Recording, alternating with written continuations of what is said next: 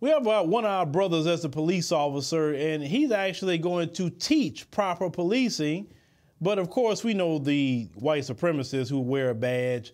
They don't want to police like this to other people. Let's go ahead and roll that. See this block right here? It would be a whole bunch of dudes standing out here. There's nobody out here. Guess what?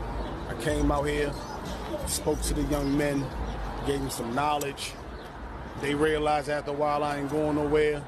And they was like, all right, Unc, I'm out of here. They gone. See? That's all you gotta do.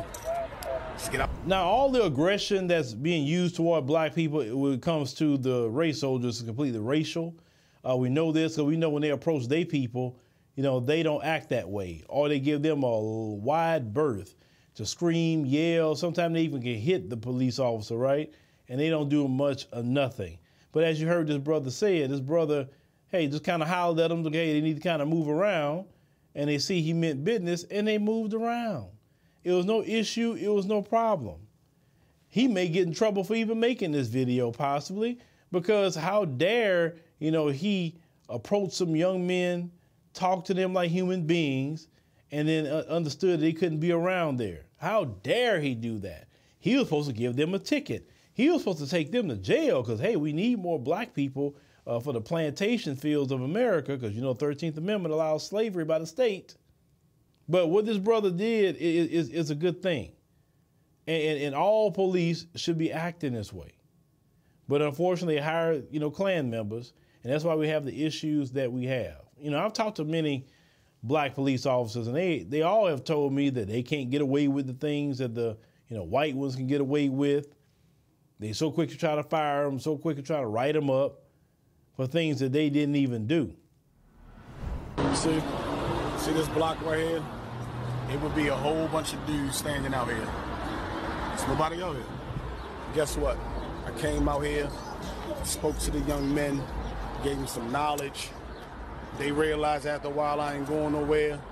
And they was like, all right, Unc, I'm out of here. They gone. See? That's all you gotta do.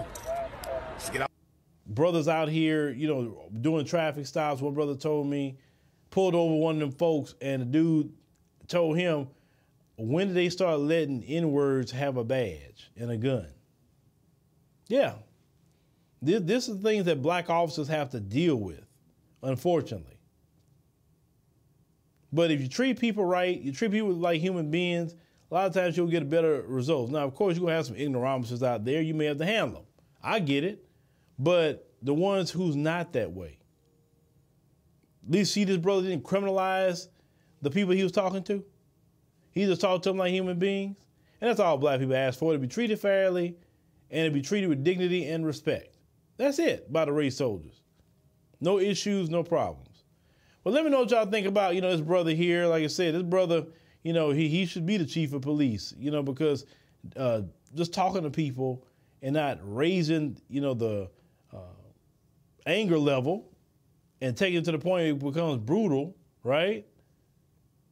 That's something nobody want to see. And brothers like this is the ones that should be in charge. They would make policing like this the standard for everyone else.